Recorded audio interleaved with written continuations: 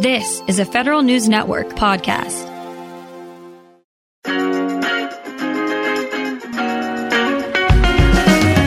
Welcome to Fed Life, a weekly roundup of news about federal pay and benefits, employment policy, and investing and retirement planning. Brought to you by WAEPA. Here's your host, Tom Temin. Welcome to the show. With the stock market continuing to fluctuate wildly, many feds wonder what is a wise retirement investment strategy at all. Federal employees and retirees, meanwhile, continue to deal with the website of the Thrift Savings Plan and its difficult or missing functionality. For some insight, I spoke with a successfully retired federal manager, now an investment consultant, Abe Grungold. Let's talk about contributions to retirement accounts in the first place in 2023. What kind of planning should people do now if they're not on some kind of an automatic escalator to how much they do contribute every year? Yeah, Tom, thank you for having me on today. January is an excellent month to think about your IRA. Even though you're a participant in the TSP as an active federal employee, or if you're a retiree and maybe you're working a few days a week, both people, retirees and active federal employees, should be thinking about contributing to an IRA. And for active employees, if you can afford to do it, you can contribute up to $6,500 a year in a Roth or traditional IRA if you're under the age of 50. And if you're over 50, you can contribute $7,500 to your IRA. But you have to be careful with the Roth IRA because there's a modified adjusted gross income salary limit for those people who are interested in the Roth IRA. There's no limit on those who want to invest in the traditional IRA. Yes, because the Roth is after-tax contributions, right? And so there's an issue of what your tax rate will be later on at the time you withdraw it, and you will presumably have paid taxes on it. But so that's the complicating factor, correct? Yes, the IRS wants to limit wants to make it tax available for those who have a income under a certain value to take advantage of the tax deferment. But if you are over those salary limits, then you certainly can still contribute to a traditional IRA. And do we know what those limits are roughly? Yes, for 2022, if you were single, it's $144,000. In 2023, if you're single, it's $153,000 now. If you're married, in 2022, it was $214,000. And in 2023, if you're married, it's $228,000. So it's really for someone who is on the lower salary scale, and they could take advantage of the Roth. But certainly you can contribute to a traditional IRA, and whether you're an active federal employee or you're a retiree still working a little bit. Got it. So yeah, those people at the $144,000 or $153,000 for a single filer, single contributor, that's getting to GS 14, 15, even the lower ends of the senior executive service. Yes, that's true. Whether you could contribute to the Roth, it's wonderful because it's tax-free when you take the money out. But even when I was a federal employee and I was in that, salary level, I was still contributing to an IRA, whether it was a traditional IRA or a Roth IRA. I always took advantage of that because you are just growing your retirement plan even beyond imagination, I hate to say. It's just something to do, and you'd be surprised how much money you can save and grow over the years. Right, the old adage, start early and let the magic of compound interest take care of itself.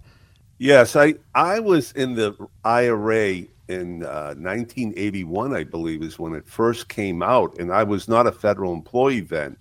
And then when the Roth IRA came out, I believe in 1997, I was the first person standing in line to convert it because my balance in the IRA was not that large. So, yes, I always contributed to my IRA. We're speaking with Abe Grungold. He's a financial coach and himself a retired federal manager working with clients out of Florida. And let's get to the TSP system itself right now. 6 months, 7 months in. I guess a lot has improved, but it's still some ways to go. What have you experienced personally recently? Well, it's unfortunate that, with respect to withdrawals, from a personal perspective, I was forced to take a $4,000 withdrawal when I only wanted to take a $2,000 withdrawal, and the minimum is $25 per month. Now, I was recently contacted by two people. One person told me they were told by the TSP that they were forced to take a $7,100 per month withdrawal from their TSP. And the other person was told they had to take a $9,300 monthly withdrawal from the TSP. And they both were aware that the policy is $25 per month, but they could not convince the TSP representative that they wanted to make a lower monthly withdrawal. I mean, that's one issue. Another issue from a personal standpoint, I received my monthly withdrawal from the TSP, and the federal tax withholding went up $146 for that month. And I couldn't find any information on that.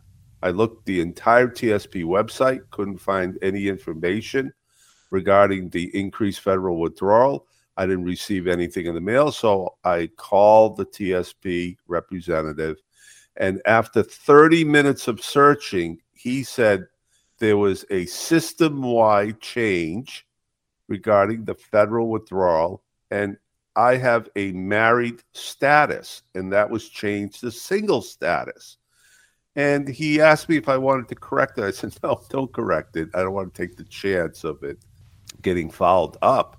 But a friend of mine who is a retiree from the government, he called me that very same day, and he told me that he had an increase of a federal withholding of $85 per month.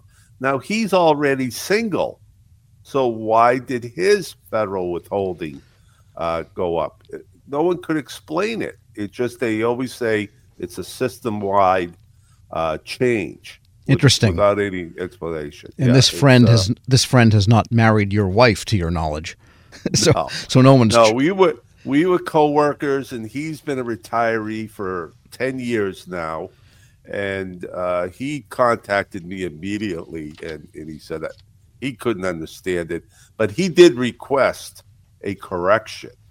I said, good luck. I don't know what can happen with something like that. So, and then the third issue, I hate to say, when I was on hold waiting for the TSP representative, I kept listening to the message that they keep playing over and over again. And they were saying that the TSP is going to make required minimum distributions for participants if they haven't made them or they're required to make them. They're going to make them on their behalf and send out a paper check in the mail, which this is 2023. This is the worst mistake that the TSP can make. Medicare does not send out a paper check. Any other agency does not send out a paper check. So they need to have the participant sign up for a direct deposit specifically for RMD. And in the event that a participant forgets to make their RMD, at least that if the TSP does it for them, it's going to the right place. Because to send out a paper check and, it could be stolen from the mail, it could be sitting in a mailbox because people have multiple homes or they're on extended vacations. And if they're not aware that that check is coming, it's going to be a nightmare for some participants. But for those, just to play devil's advocate, that are of the age where they have to make the required minimum withdrawal, isn't it a good thing that it's calculated for them and automatically goes out? Yes, that is a wonderful thing that the TSP is doing that step for them, because it's a little difficult to figure out when is the proper time to take it, exactly how much you have to withdraw, and that changes each year. But simply have the participant in the TSP set up a direct deposit, just like they set up direct deposit for their monthly withdrawals. It's just there in the event that it has to be sent out. You don't want a paper check sitting in the mail. Sure. So you do have that capability at the TSP site, though, to enter the data to get it electronically deposited. Yes. It's very simple to do. I did it for my own monthly withdrawal. It took 5 minutes to do. And when you said that they told you that they were going to take out more than you wanted to take out each month, were they in effect trying to get you to your required minimum distribution automatically, or are you there yet? No, not at all. I'm far from that point, and this is totally a separate issue. Federal withholding, when you make a monthly withdrawal in your FERS annuity, or when you make a monthly withdrawal in your TSP, you do have to take out some federal withholding. No, this is totally a separate issue from RMD. And I don't mind taking federal taxes out of my TSP withdrawal, but at least notify me ahead of time that this is going to happen. This is 2023. They have an electronic message capability to send out a system-wide message to everyone. Federal withdrawal is going to be changing in 2023. Be on the lookout. So when you get that deposit, you're saying to yourself, oh, okay, I see a slight difference. Now I understand what that is. Communication is really the key here. And for those people that were having $7,100 withdrawn, not taxes, but the withdrawal from the TSP, or $9,300, were those attempts to get to that minimum withdrawal, or it seems like a lot of money to pull out, $10,000 a month? Both of these people that I mentioned, the $7,100 monthly withdrawal, the $9,300 monthly withdrawal, both of them were in their early 60s, and they are new retirees. So they are retiring from federal service. They want to start taking a little bit out of their TSP each month. And normally people take out a couple percentage or a couple $1,000. And they both communicated to me that their plan was just to take out a few $1,000s per month. Certainly not those numbers. And those numbers just didn't make any sense. And each of them did tell me what their balance was, but it just didn't make any sense to me how the TSP even came up with those numbers. And the issue is you can't change it very easily. No, you cannot change it easily. I tried to change mine, and the module doesn't allow you to make that change. You have to call up the TSP representative, cancel your monthly withdrawal, and then create a new monthly withdrawal. So there is a possibility that you may go a month without receiving a monthly withdrawal from your TSP. That is just not a good system. It should be easily to go in to say, look, you're taking out $3,000 a month. I want to change it to $3,500 a month, or I want to change it to $2,500 a month.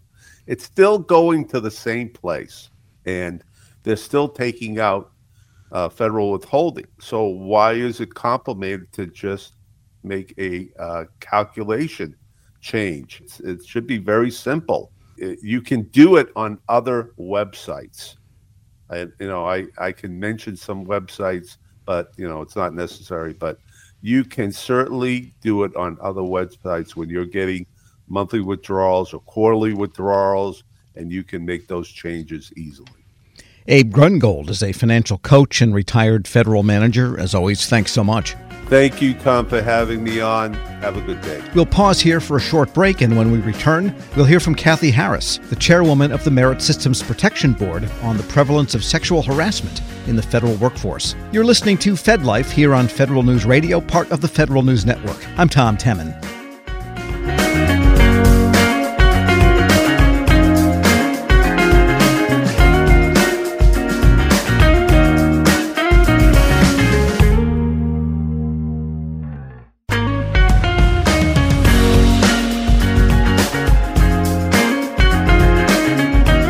Welcome back to Fed Life here on Federal News Network. The Merit Systems Protection Board spent years compiling data on sexual harassment inside federal agencies. It found that 21% of women and 9% of men have experienced sexual harassment. That report was ready to go back in 2018, but without a quorum, the law prohibited the board from publishing it until now. The board says not much has changed anyhow. Federal News Network's Drew Friedman discussed this with MSPB Chairwoman Cathy Harris. Sexual harassment continues to be pernicious and pervasive. We know from our research that the phenomenon of sexual harassment is still being perceived by federal employees at work, and the impacts of sexual harassment on employees, the organization, and mission accomplishment are persistently negative. Probably not that much of a surprise, but we thought it's part of our mission and duty to report on these matters, and we want to continue to do so. One contribution that we think would be useful for agencies is to provide practical recommendations, as well as suggestions for employees to better prevent and respond to sexual harassment. None of these suggestions are that genius, frankly. They're pretty obvious, but worth reminding, and we feel that they would be effective. One is to communicate fair and effective policies and practices to employees at all levels. Anti-harassment should be codified in policy documents and made understandable through training. Employees should be well-versed on the rights and responsibilities and have confidence that those who commit sexual harassment will be held accountable. We suggest agency leaders and supervisors should model these policies and practices to ensure appropriate behavior in the workplace. We encourage targets of harassment to report these behaviors and provide support that they need through the process. Communicate cultural support for employees to maintain healthy work environments and taking actions to report and stop sexual harassment. And finally, to allocate sufficient funding to ensure that sexual harassment prevention programs are there for agencies, that alleged harassment can be fairly and expeditiously investigated, and so that agencies take appropriate corrective action, prompt and immediate action to prevent further harm and deter future misconduct. If we can just dive a little bit more into the report itself, one of the things I found kind of telling was that the data showed that a lot of federal employees will, at least from this older report, they'll take informal channels a lot of the time to deal with sexual harassment. And in contrast, just 11% will actually file a complaint. So in terms of, I guess, the recommendations you have for agencies, is there any way to shift the way that employees might be dealing with sexual harassment? And what does that reveal about the way agencies are handling it right now? I think one interesting finding from the report was that a lot of employees felt that once they reported harassment, things got worse, which to me means that the avenues of reporting are not resulting in effective corrective action. It can mean a variety of things. It can mean employees perceive that they're being retaliated against after they've reported it. It could mean that they've reported it, but nothing's done, nothing changes. From our recommendations, I think the adequate funding to make sure the investigations are done fairly, thoroughly, and expeditiously, and that corrective action is taken promptly and effectively, I think that will help hopefully provide more confidence in employees' willingness to report through formal channels, right? So if they're reporting and nothing's changing, nothing's working, why are they, or if it indeed gets worse, what's the incentive? Another part of the report that I found pretty telling or even surprising was that there's kind of a contrast between how employees view their agencies when you break it down between those who have actually experienced harassment and those who have not. For example, those who did not experience harassment 64% said they were confident that a charge of sexual harassment would be resolved, quote, fairly and justly. For that same question, if someone has experienced harassment, only 35% were confident that it would be resolved that way. So I think that, to me, kind of implies that the people who have actually been through the process are, less confident in it. Is there something agencies can do? Is it sort of a lead by example, or what would you recommend to agencies to try to instill more confidence in that system to resolve those cases? Employees who are going through that process experience harassment and then finding that nothing has changed or things get worse is really demoralizing and upsetting, and also not in line with the agency's legal responsibilities, if that's what in fact is happening. I practiced law before coming to this position and represented many federal employees who experienced sexual harassment. And, my anecdotal experience is consistent with the findings in this report, which is that I think that when federal agencies do a good job of investigating matters fairly, and then that's followed up by agency leaders actually taking the appropriate action, that is hugely effective. It helps. I think there's breakdowns in the processes, both at the investigative stage and at the corrective action stage. And employees need to feel more confident that the agencies will be following through. And I think one of the recommendations, agency leaders modeling that they're following the policies and doing things to help, showing employees, we don't just care. We're not just giving you training, but we're actually following through when there are violations of our policy. We're doing the right thing. I think that says a lot, and that helps the next employee who comes along with a complaint, about another matter will say, oh, I saw them do this and really help this other person out and got rid of the problem or corrected the harassment, or, there's a wide variety of things that agencies can do, but modeling from the top down is hugely important. Part of the problem with employees being hesitant to go through a formal filing of a complaint is just the time that it takes to get through. I mean, it takes an average of over 3.5 years. That's from day one of filing the case versus getting action taken on it in the end. And in the meantime, if you're the employee, you're still in that situation oftentimes. What can agencies do to either encourage employees to take that path if it's necessary, or is there anything in that long window of time that agencies can help those employees to try to mitigate the issue? Thank you for asking that question. It absolutely takes way too long, and no one should have to wait 3.5 years or anywhere near that time to get relief from sexual harassment. That's not what the statute anticipates, and that's just not good business. That's not the way to retain good employees, and that's not the way to manage a workforce. So I see this really primarily as a resources issue. Agencies need to be making sure they have the adequate number of investigators to conduct their investigations of harassment. They need to make sure they have adequate resources to take corrective action. They need to be thinking about the length of time it takes and doing everything they can to expedite it. There's a lot of good reasons for agencies to resolve sexual harassment complaints at a very early stage. For example, at the informal EEO stage. If that doesn't happen, then the process can take a very long time. Agencies should be putting more resources into that informal complaint stage. Why aren't cases resolving at that stage? Why are they proceeding to the formal complaint stage? Why are they proceeding to a report of investigation? Why are employees forced to file at the EEOC? And to try to expedite and provide adequate, early, thorough, complete investigations so that they can do the right thing as quickly and promptly as possible, which is what the law requires, prompt and corrective action.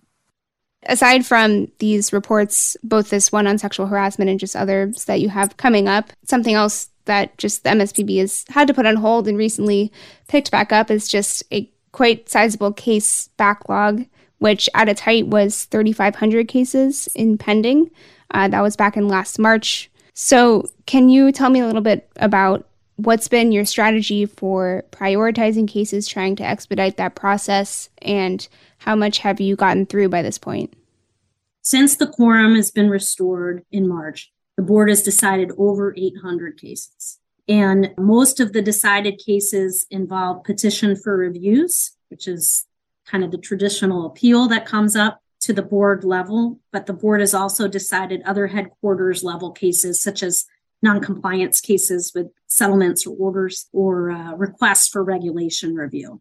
So a lot of cases, more to come. We've also issued final orders in over 70 cases that involved a settlement agreement. A settlement is one way for parties to resolve their differences without relying on the board to get it right. As one of my favorite mediators always said, the best settlement is one that the parties come up with and both sides walk away miserable. I don't believe that. I think there's ways for people to get to creative settlements in a positive manner and for both sides to be happy. So that's what we're looking for. The board recently announced a pilot program, which we call RAMP, PFR RAMP, which targets particular categories of petitions for review for rapid mediation. And the mediators assigned to that program have been actively identifying cases that are candidates for the program and have already held or scheduled mediation in more than 100 cases. We've issued 48 precedential decisions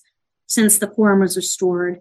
And these precedential decisions resolve significant matters involving whistleblower reprisal, discrimination, and back pay, amongst other important topics. And the hope is by trying to get our precedential decisions out, that will help filter down and make other decisions easier to decide. So in terms of what's our strategy going forward, our performance goals for this fiscal year are to decide at least 1,000 cases, including at least 750 of the oldest cases that were pending before the board as of October 1st. So basically trying to reduce that inherited inventory, oldest to newest, but also not ignoring other cases that, may come before us that are, every case is important. So we want to make sure that we do as best we can to get them out as quickly, but fairly and thoroughly as possible. Everybody wants to know how long is it going to take, right? And if we do 1,000 cases a year, it will take us about 3 years to get through the inherited inventory. There'll be new cases coming in, right? But to get rid of that inventory, that inherited inventory that came in when we came in, about 3 years. But I'm hoping we can go even faster than that. Cathy Harris, Chairwoman of the Merit Systems Protection Board, speaking with Federal News Network's Drew Friedman. Thanks for listening to Fed Life here on Federal News Radio, part of the Federal News Network. You can listen to this episode and any past episodes anytime at federalnewsnetwork.com or subscribe wherever you get your podcasts. Search Fed Life. I'm Tom Temin. Thanks for listening to Fed Life here on Federal News Radio, part of the Federal News Network. You can listen to this episode and any past episodes anytime at federalnewsnetwork.com or subscribe wherever you get your podcasts. Search Fed Life.